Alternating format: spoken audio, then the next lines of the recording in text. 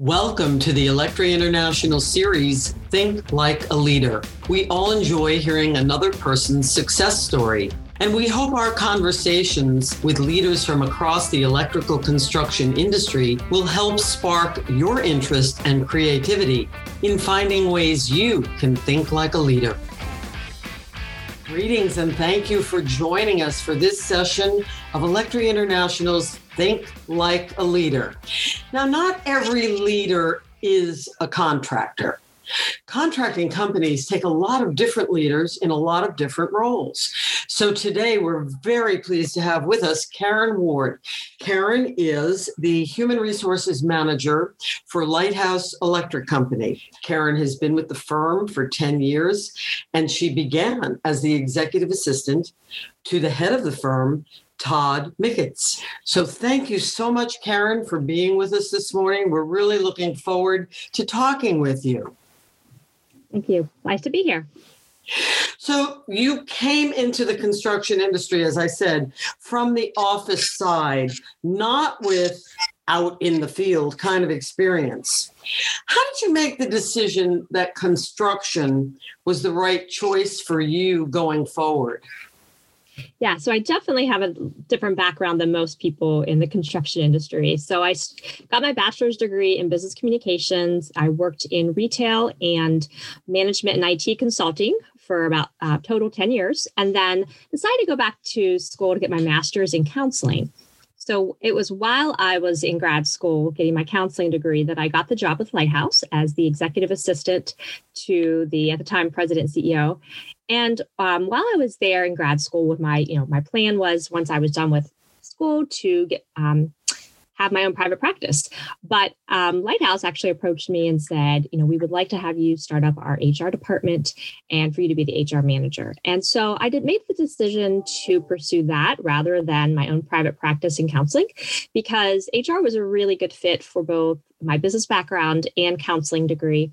And Lighthouse had a lot of good opportunities for upward mobility, for good pay and benefits, and also a good work-life balance. It was nice to be able to go to work, do a good job, and then come home and have a family life, where the other industries I worked in, I wasn't able to do that.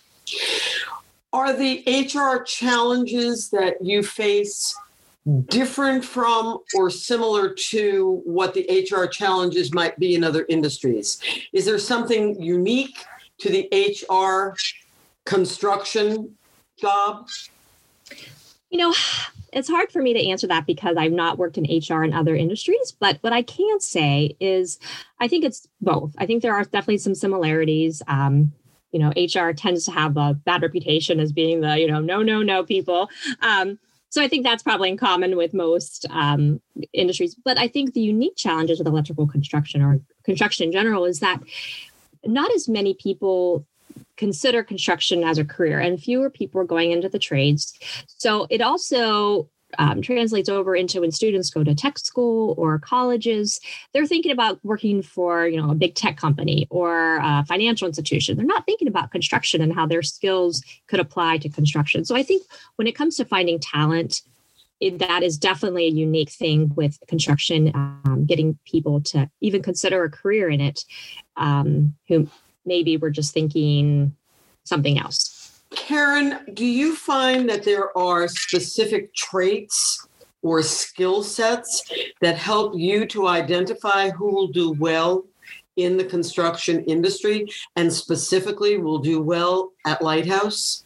Yes, absolutely. I've noticed that regardless of the position, if someone is mechanically minded and they like to know how things work or figure out how things work, they don't necessarily have to be an engineer, but they like to understand things. They do really well, regardless of position, because we are into the business of building things, making things better. So that is a skill set or an interest that people tend to do well. Once you've identified a man or a woman and you say, I think they would be good here, do you have specific strategies that you use and that you can recommend to other HR leaders about how to both attract good people to the company and then how to retain them? Yes, I think one way when we find someone that we want to hire or pursue in the interview process, we want to make sure that we get them in front of as many people as possible at Lighthouse, because even though HR's job is to help bring on new talent, they're not going to be working for HR. And so a strategy that I would recommend to other HR departments is to get the hiring managers or other people in the departments as involved as possible, because when you are trying to get people to work for your company, you're competing against not only other construction companies, but other industries as well. And so the more that candidate sees, man or woman, sees what it's like working in your organization, see what the people are like, the better. And so one thing that we do in our interview process is, even with COVID, we do a lot of virtual interviews, but we always make sure we bring the person in for a final in person. And it's more than just an hour. It's usually spending time in the departments, walking around, meeting people, doing lunch if they are able to, or a dinner, because they're not just looking for a career, they're looking for a place to really fit in and hopefully find friends. So that's what we do to both females and males when we attract them to our company. Thinking more broadly than just your company, but thinking of employees in general, are there specific skill sets? Are there specific traits that really make a difference in terms of upward opportunities for them in their own companies? How do they find the right place to shine so that others see what they're doing and accomplishing and say, wow, that person's going to be my next project manager, or that person's going to be the next assistant manager in HR? What do you tell them? What are they looking for? I believe that regardless of background, whether they're someone in project management or estimating or HR, that individual, if they are willing to speak up, they're not afraid to ask for more responsibilities. If they are given a task that they've never done before, to do it well. Don't back off, say, I don't think I can do this. So someone who's willing to take on more, and someone who's willing to speak up when they want more. I think a lot of times we think, someone's just going to come to us and say, I think you'll be the next great project manager. But it doesn't always work that way. It needs to be both a mutual thing where that employee also is speaking up. Hey, I see myself going in this direction. What do I need to do to get there? So having a learning spirit and a humble spirit to ask, hey, what am I doing that I could do better so that I can move up? Those are definitely things that I've seen in people who have moved up in the organization. They definitely ask for feedback. They take it, apply it, and then another thing, I think, just one more thing to add is there's someone who can make a decision. Leadership is a lot of making hard calls. And so if you are someone who can make a decision, stand by it, even if it's the wrong decision, but being able to make a decision, that also is a good thing that can get you promoted. Do your strategies change when you are dealing with female versus male employees or candidates? Are there things that you do have to do differently? Well, when it comes to the interview process, no, not necessarily with how we recruit them, but when it comes to when we develop the job offer and when we have discussions about what makes Lighthouse great, I think for our women employees, as well as the candidates that we're interviewing that are female, a lot of them want to know more than just what's my pay going to be. Yes, they're important. They want to be paid a good rate, but they also are concerned about, what are the flexible benefits? If I need to work from home, is that possible occasionally? Or what are the opportunities for upward mobility? Because women sometimes have a harder time moving up. And so they'll ask questions like that, like, in order for me to move up, what are the things I need to do or learn? So I think that when we interview women and we're about to make the offer, it's really good for us to talk about all the other aspects than just the pay and job title that they're going into. Now, Electri International does a lot of different kinds of research for the industry, and we do a lot of different kinds of educational programs for the industry. Are there topics this is your opportunity, are there topics that you would like to recommend that Electri should think about either studying or creating courses for that specifically would help human resources in construction? Yes. So human resources has evolved over the years, and what I'm seeing a lot of, and that's not quite as much in the construction industry, but it's in other industries, is seeing HR more as a strategic arm of the organization rather than just an administrative function. Yes, HR does need to do a lot of administrative things. There's a lot of paperwork that we have to do. Legally, there's things that we have to do as an organization. But HR can also provide some strategic recommendations or data to upper management so they can make good decisions, business decisions that will impact employees in a positive way. So data analytics is a very big thing when dealing with any business. But I think a lot of times we focus on, okay, what's the data for how productive are we on the job site? How accurate are we with our estimates? And then we're looking at that data, but we're not always looking at data on personnel changes, trends. What's our ratio of males to females? So looking at some of that data is really important so that, again, we can make some strategic decisions. Another piece that I think Electri could do well with is looking into career progressions with people. Again, a lot of people in the construction industry had a field background. And so those people tend to get promoted because they understand what we do in the field.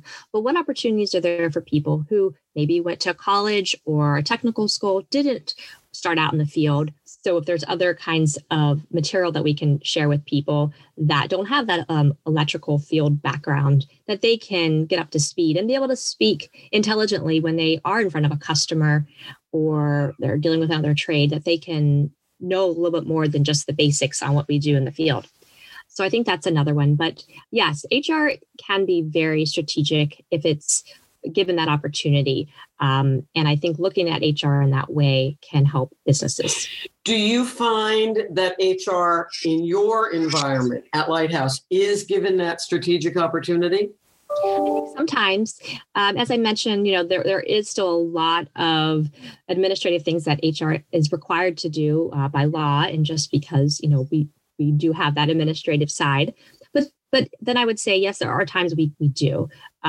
We do at Lighthouse Electric have an HRIS system, so Human Resources Information System, that has data on all of our employees, and it helps generate reports. And so we can look at things, anything from employee engagement to what are our trends with our hirings and terminations. So it is helping us become more strategic on things that we're doing. One example, too, is every year in the fall, we do employee evaluations. And it asks some questions about, how do you feel the company's doing, whatnot. And it gives a choice, a drop down of choices. So I sit down with our upper management team at the beginning of the year to share with them the results that our employees answered. So it helps them determine, we need to do more communication around this or that. And, yes, we definitely need to continue doing this initiative that we've been doing. Our employees are pleased.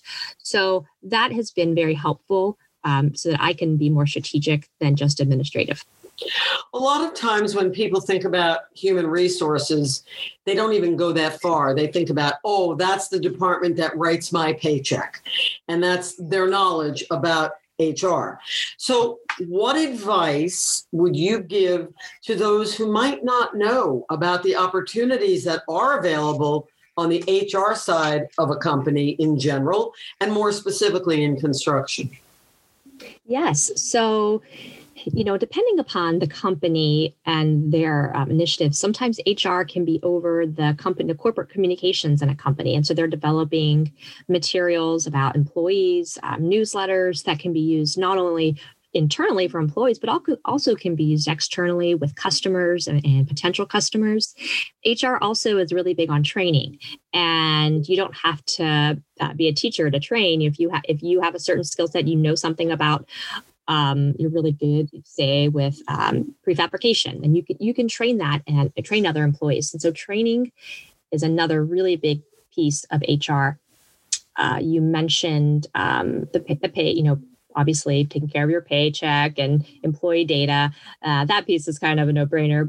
But the other pieces as well that I want to mention is employee engagement. So if you are someone who enjoys organizing events for your company, from a holiday party to a golf outing, that can be something HR is involved in too, because our goal in HR is always to balance the needs of the employee with the needs of the business. And sometimes those seem to be in contradiction with one another, but sometimes they don't. And a lot of times when you are doing things to help employees, it ultimately helps the business because employees that are engaged do a better job, which in the end that helps your customers want to bring you back for more work.